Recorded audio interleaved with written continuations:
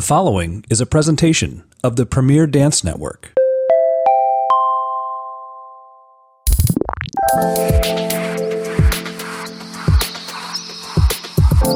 Hello and welcome back. Thanks for coming to chat.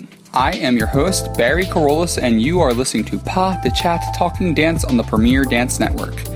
In this weekly podcast, I candidly offer educational conversations and thoughtful analysis on all things dance. With my vast background as a director, choreographer, instructor, and dancer, I am happy to share my 15 plus years of experience with you, whether you're a professional dancer or just listening in for an insider's look into our fascinating art form. So, put your earbuds in, grab a cup of coffee, sit back, and let's talk dance. Bonjour, hello, and здравствуйте. Thanks for listening in to this week's episode of Pa de Chat. We are working our way through the summer. In fact, I can't believe we are already more than halfway through this season. Summer teaching and festivals are in full swing, and all of my colleagues are fulfilled but exhausted with their busy working schedules, teaching around the country, and just helping pass on our art form.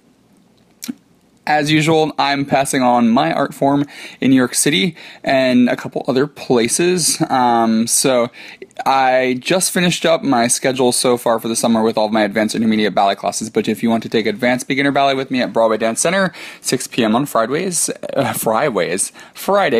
and then on Sundays, basic ballet at 6 p.m. also at Broadway Dance Center. I'm also teaching intermediate contemporary for one more week at Steps on Broadway at 11:30 a.m. on Fridays, and Advanced Intermediate Contemporary, the same place, on Sundays at 3:30 p.m. So if you want to join me in New York for classes, you can do that there. I'm also doing a choreographic residency with Nickerson Rossi Dance in Westchester, Pennsylvania from the 7th to the 11th of August, where I'll be teaching ballet and contemporary classes, and then choreographing a work on those who are a part of the program. And then on the 29th and 30th of August, I will be running ballet and contemporary master classes down in Houston, Texas at Uptown Dance Center while I'm choreographing with their company, their professional company, Uptown Dance Company. So you got a couple options around the country if you want to take a class with me. Alrighty, people. Wow, that was really easy to do this week. Alright, I had the lucky chance to be given a ticket to see the Lincoln Center Festival and a Broadway show this past weekend. The Lincoln Center Festival featured a historic production of George Balanchine's 3-act plotless ballet, Jules, which features colors, costuming, choreography, and scenery inspired by emeralds, rubies, and diamonds. This ballet has been performed all over the world, but has never been performed like this. I've performed this ballet before, and I really, really love it. But this was definitely a very unique occasion. While not known to be completely true, many Balanchine aficionados say that Emeralds was inspired by the French trained Violette Verdi, Rubies was inspired by Balanchine's Most American Dancers, and Diamonds was inspired by the Russian traditions that Balanchine had come from. So, for the 50th anniversary of the creation of this iconic work, the Lincoln Center Festival brought the Paris Opera Ballet to perform Emeralds, New York City Ballet to perform Rubies, and the Russian Bolshoi Ballet to perform Diamonds. I think on other nights that the Bolshoi had switched and did Rubies and New York City Ballet did Diamonds, but the night that I saw, opening night, was that. So, since I did get to go see opening night, let me tell you that it just felt like an evening of dance that would go down in the record books, and that it would probably be talked about for generations to come. Kind of like when you see photographs from old festivals that are black and white back in the day, and I feel like this is going to be one of those occasions. 2 nights after I saw Jules at Lincoln Center, a friend visited town and got us tickets to see a very different type of theater experience, combining one of our great American pastimes, Broadway, and seeing the adaptation of one of my favorite movies and books on earth, Charlie and the Chocolate Factory. I found myself in the theater quite a bit this weekend. Prior to attending the Broadway production, my friend and I had a lot of back and forth and outfit changing because he felt it was inappropriate to wear shorts to the theater, even though it was sweltering above 90 degrees. talking about what was appropriate or not, and finally deciding to wear pants instead of shorts, this got me thinking that I've discussed a lot about class and rehearsal etiquette on here, but not really appropriate dress and etiquette in the theater. So I figured this week I'd go ahead and offer appropriate dress and behaviors for everything from ballet to Broadway for all of you lovely listeners out there. All right, so if you've ever had any of these questions, here I am to answer them. And if you don't get some of your questions answered, as you know, you can always reach out to me on my website contact page. All right, so let's get this going. First off, what to wear when you're attending a performance. Attending a performance feels like a special occasion because it is. Would you show up to a holiday at church, synagogue, or any sort of temple wearing sweatpants? Probably not. So let's discuss what is appropriate to wear to a show. Alright, I kind of broke this one down a little bit. So if you're going to go to an opera house, typically where you'd see a ballet, or if you're going to go see the opera, which also has dance in it, usually, in a certain age and time, people went to the ballet to show off their finest wares. Elegant gowns, extravagant jewelry, and tuxes were the norm. As time has passed and the ballet has been trying to open the minds of younger and less well-off audiences, these strictly abided by codes have relaxed a bit, which is probably a good thing, making it more accessible. While you may see patrons attending the ballet in normal jeans, t-shirts, or shorts, these aren't really appropriate dress to attend a production at an opera house. Generally, casual cocktail attire to black tie event attire is appropriate. Essentially, slacks for men or women, blouses with those slacks, or skirts or dresses for ladies, and a shirt with a collar or a sweater would be really nice for men to wear. You don't have to go like tux or like suit and tie, but just something that looks a little bit classier than a t-shirt with your favorite band on it. Do know that if it is opening night, a gala event, or if you're sitting in the orchestra or the first ring of the opera house, you may feel especially out of place, as most of these people could afford the higher priced tickets that these seats are located in, and they're likely following the older standards of dress for an opera house. So you don't necessarily have to dress that way, but just if you want to feel a little bit more comfortable, you might want to dress a little nicer, or just, you do you. Alright, so for a smaller theater, and by a smaller theater I'm saying maybe like a university theater that has touring productions, or private venue, kind of like the Joyce in New York City, where smaller or regional or less established companies might be presenting their work. Smaller theaters tend to have cheaper tickets and also a wider range of audience members. You can get the diehard dance fans who go to every production, from the most well-known classical ballets to the most downtown modern works, to university students who live on the university premises and saw an ad and wanted to check it out, or even those who are just trying out viewing dance for the first or second or third time. You have a wider range of patrons in attendance. For this reason, you are going to see a greater variety of dress. Jeans without holes are now acceptable, though I'd still generally avoid shorts and normal t-shirts. Again, those ones with like the band names on it or with a witty saying on it. I love a good witty tee. I used to be known in rehearsals for my witty tees. I think I owned like 60 of them. But it's not necessarily appropriate when you're teaching kids. So I don't really wear them as much anymore. But not to get sidetracked, you want to avoid those normal t-shirts and shorts, though you may still see a very few people wearing them. Alright, so now Broadway. Broadway is a bit of a different beast when it comes to dress. Broadway, while amazing and a blast, draws audiences from all walks of life. You can have anything from young kids to older adults, city goers, country goers, suburbanites, all those things, and everybody in between. For this reason, patrons at Broadway shows come in everything from suits to shorts. I just saw Charlie and the Chocolate Factory last weekend on Broadway, like I said, and there were men in suits and ladies in cocktail dresses, and there were dads in shorts and little girls in princess costumes and everything in between. Granted, this particular show is very appropriate for kids. It really isn't uncommon to see people wearing the whole range of clothing possibilities. Really, here, I'd still suggest avoiding pants with holes or normal t-shirts, but really, for most shows, anything goes. And it might also even depend on which show it is. Charlie and the Chocolate Factory, I mean, it's all ages. If you went to something that, I can't think of anything off the top of my head, but say that it was a little bit more sophisticated in the story and whatnot, you might see an audience that is dressed a little bit differently. So those are my suggestions of what to wear. Again, it's just a guideline. It's not a perfect you must list. But just to give you an idea of what people are doing when they're going out and attending shows, I thought that would be helpful to you. All right, next up, when to arrive and what to do if you arrive late.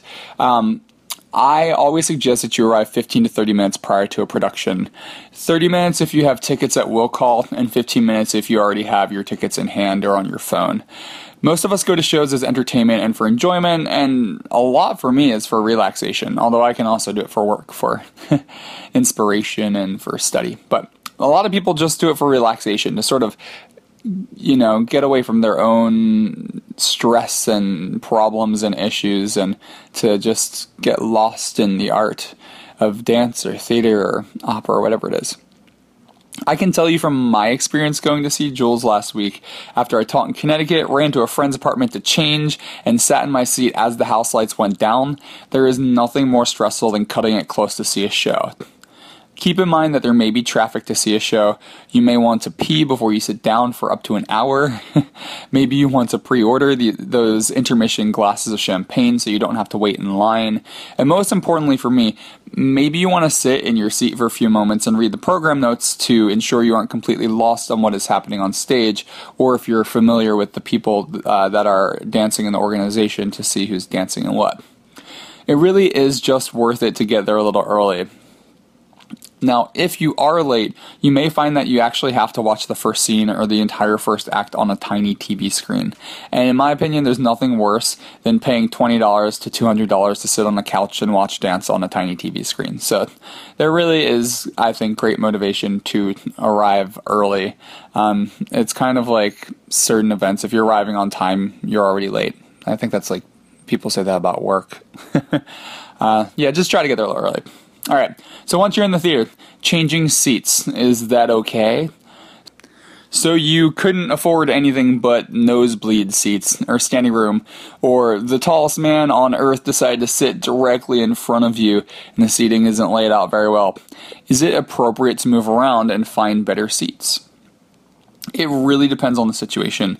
At New York City Ballet, I've watched people rush to new empty seats as the lights go down for the first act. I mean, like running as fast as they can. I don't think this is inappropriate, but you want to make sure that there are other seats in that area in the event that the guests with those seats actually arrive with the late crowd. If they let them in after the first scene, you're going to have to be a great distraction and run back to your seat. Also, you really shouldn't be shuffling once the music has started or the curtain has gone up.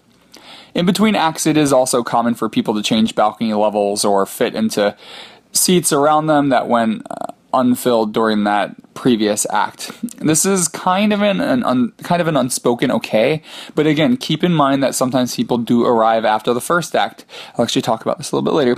Or if you get caught by an usher, maybe going from a balcony down to the orchestra level, you may be asked to go back to your original seat. It's kind of risk versus reward. So that's what happens. If you're uncomfortable or nervous, I say just stay where you are, and then you can enjoy the show without the stress of it. I stress about everything, so if you don't want to stress about it, just don't do it. All right, when to use the bathroom.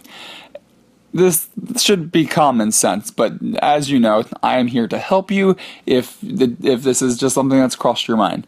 Try not to use the bathroom until an intermission. If it's an emergency and you absolutely must, nobody is going to stop you. I mean, we've all been there. And maybe not the theater, but somewhere. But if you are in the middle of a row, you will be disrupting everybody else's viewing experience. If you are one who often needs to use the bathroom after a short period of time, say that every 20 to 30 minutes you have to use the bathroom. I mean, some people have their body just goes like that. I suggest that you purchase aisle tickets. So make sure your seat's like right on the aisle. That way you can just get up and quickly exit. And if you can't wait, do wait until a big moment happens and quickly exit while people are clapping, not in the middle of a scene. Okay. All right. This one is a good one. I'm glad that we're talking about this. This is really important etiquette to discuss, because this can be very disruptive to a show. What age can you bring kids, and what do you do if your kid cries? Really, you shouldn't be bringing kids to the theater unless they can sit through half of a Disney movie. That's my assessment. But yeah, they should be able to sit through half of a Disney movie without major issues, as long as they understand cues to remain quiet. I can't give an exact age here, but I think 4 to 5 is usually a good range. Of course, more and more companies are having children's matinees to resolve this problem, so if you do want to bring your kid and introduce them to the ballet young, which I appreciate, keep an eye out on company websites for those children matinees. If you have a kid who tends to cry, get scared, get too antsy, or you absolutely must attend that ballet with your toddler, ask when you purchase or pick up your tickets if there's a kiss and cry room available in the theater. Okay. Again, it's called a kiss and cry room. I don't think a lot of people know that this thing exists. Most theaters have a secret room directly at the back of the orchestra that is sealed by a two-way mirror. Is that called two-way mirror? One-way mirror. It's one where you can't see the people behind the mirror, but the people can see through. This is where loud babies are often directed to be sent with their parents, or where sometimes artistic staff or waiting family or exclusive patrons sit to keep distance from the audience. The room's soundproof and you can still see the stage, but you have that plastic or whatever that material is that the mirror is to keep it quiet. If you are concerned about the behavior of your child, you may be able to watch the entire production from the kiss and cry, avoiding the embarrassment of running up the aisle with your screaming kid during the quietest moment of the ballet. And let me tell you, I don't know what it is. Every time music gets quiet and there's a baby in the audience, the baby will cry. Doesn't matter, Sugar Plum Fairy, if it's just a quiet scene. I remember during Nutcracker at PNB, Pacific Northwest Ballet, a kid would cry almost every other day during the Sugar Plum Fairy variation. So yeah, ask about that kiss and cry. It may not be available, but if it is, it might be nice to know you have the option to go and sit there, or if you need to exit, that you don't lose your money and your viewing experience just because your kid is crying uncontrollably. So yeah, just trying to be as compassionate for our fellow audience members that are hoping to enjoy the show in the quiet of a theater. Okay, so next up, cell phones, sound, photo, video. No, and no. God, I can't understand this one. And I mean, like I said, I'm here to help, but if you're out with your cell phone at a theater, I just think that you're not being considerate of other people, and you need to sit there and assess if you're being considerate of other people in other parts of your life, because there's no way you should have your cell phone out in the middle of a theater with live music, with dancers on stage, with singers, with people around you that are trying to enjoy that also paid money. No, and no. Put your cell phones away. Alright? Please, just turn your phones off or to vibrate the second the lights dim. There's no reason for you to use your phone while the show is happening. Sound obviously distracts audience members and performers alike, and aside from the obvious no-no of taking photos or videos for copyright purposes, there is nothing ruder to the people behind you who also paid for tickets to have their view obstructed while you hold your phone up in the air, or to have their show interrupted and their vision distracted by a glowing screen that's floating in the air so that you can remember 10 seconds of this experience. And chances are the house manager is going to run out and make you delete it anyway, so it's worthless in the end, okay? So please, just be respectful. Don't be selfish. Be considerate. Selfish is bad. Considerate, good. Put your cell phones away. Turn them off. Make sure they're on vibrate. I cannot urge you enough.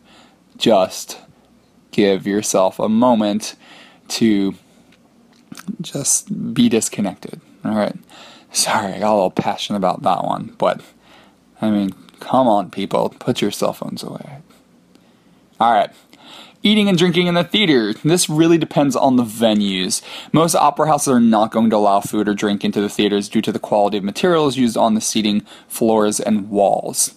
These theaters are often pieces of art within themselves. Smaller theaters and Broadway shows have become more lenient when it comes to allowing outside food and drink into the auditorium. Broadway shows go as far as even putting wine in sippy cups, and some theaters allow open cups as well. If you aren't sure about a theater's food and drink policy, ask before you buy that glass of wine during shorter intermissions, or if you've been waiting in line for a while. Oh, and also, I forgot, crinkly candy and cough drops. Try to unwrap them beforehand. So if you have a cold, just open up a couple of noisy wrappers before the show, and if it catches you off guard, if you do have to open one of those noisy wrappers, do it while people are applauding, okay? Don't do it in the middle of the ballet. Alrighty. So, talking about cough drops, blowing noses, and coughing. Since I was just talking about that, let's discuss these things. Alright. Again, try to do these things during applause to avoid distraction. But, for many, these things just can't be avoided. Performers are completely used to hearing people cough and sneeze while they're dancing. If worse comes to worse and it happens, don't be embarrassed. If you're having a coughing fit, consider exiting during the applause, kind of like if you had a crying baby or if you had to use the bathroom. The nose is a little bit different. Wait to blow your nose until the applause. If it's dripping, just hold a tissue there. But to have a loud honk in the middle of a beautiful ballet is just not really appropriate. But this one has happened to the best of us, and I can't tell you how many times I've been watching a performance while I've had a cold, and I've been fine, and then all of a sudden, the second that the curtain rises, I feel that tickle in my throat, and I can't get to go away, and I'm trying to stifle it, and then trying to stifle it makes me cough even more. So, just don't stress too much on this one, for we are only human. These things we can't really control, and people on stage understand that. Okay, we're almost at the end, kind of. Talking about people in the production between acts. This one is another tricky one. It's not appropriate to talk loudly during a performance, but it's not inappropriate to whisper about the show here and there to your date, friend, or colleague that is sitting next to you during the show. The problem here is that some people have no awareness of what an appropriate theater-sized voice is. Some people may think that they're quietly whispering that a dancer is incredible, or that the other dancer looks like he has a large package. Yep, I know what you guys are talking about. But all joking aside, you may think you're whispering, but instead you are talking loud enough to bother anybody within a 5-seat radius.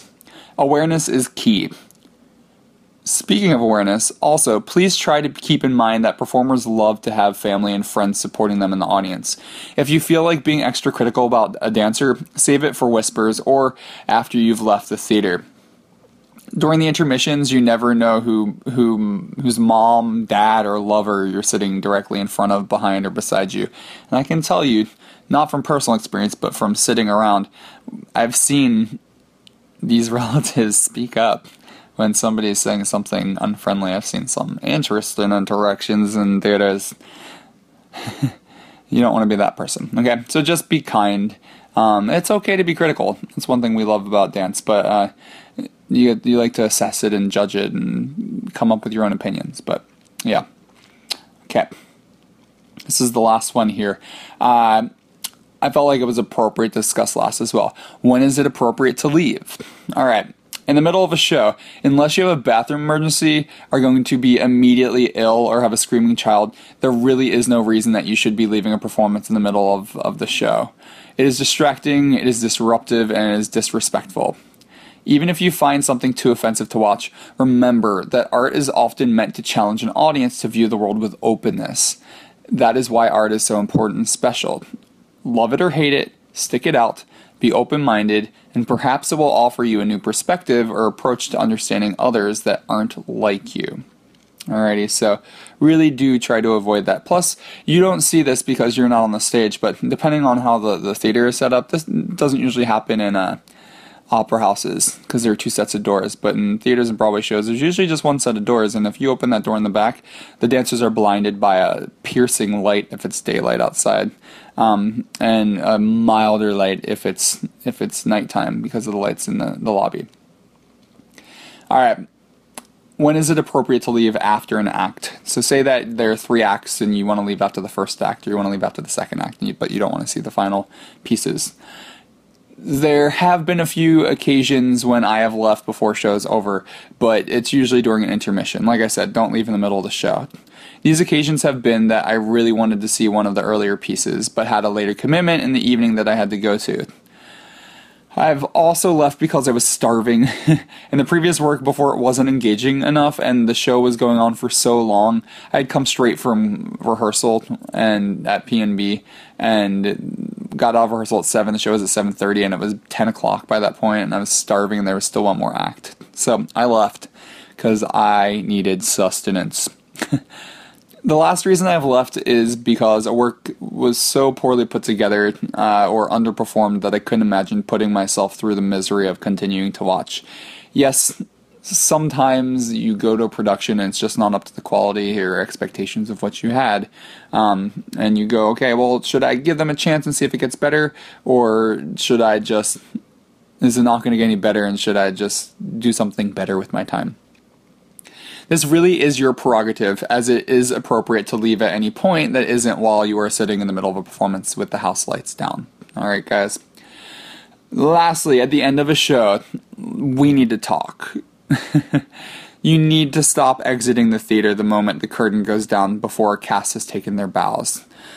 Not only is this rude and unappreciative, we artists can see your silhouettes rudely shuffling out of the theater trying to beat the rush, instead of showing grace and offering your appreciation of the great effort that was just put before you. How would you feel if you just laid your entire physical and emotional self on a public stage, and when you finished giving all of yourself, everybody walked out instead of letting you know that they appreciated that you shared yourself with them? Yeah, I think you'd feel bad too. So stop running out, please. Put your butt in the seat. Or even better, if you really liked it, stand in front of your seat, clap, and let out a whoop or a bravo if you really appreciated what you just watched in that standing ovation.